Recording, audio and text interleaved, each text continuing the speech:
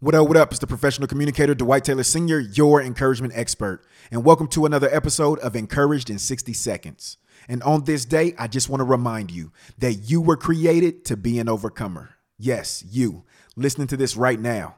You were created to be an overcomer. But here's the issue. Most of us have never and will never overcome some things because we are stuck in denial. And let me tell you something about denial. Denial denies us from reaching our destiny. Let me make it plain. You can't overcome what you won't admit. Think about that.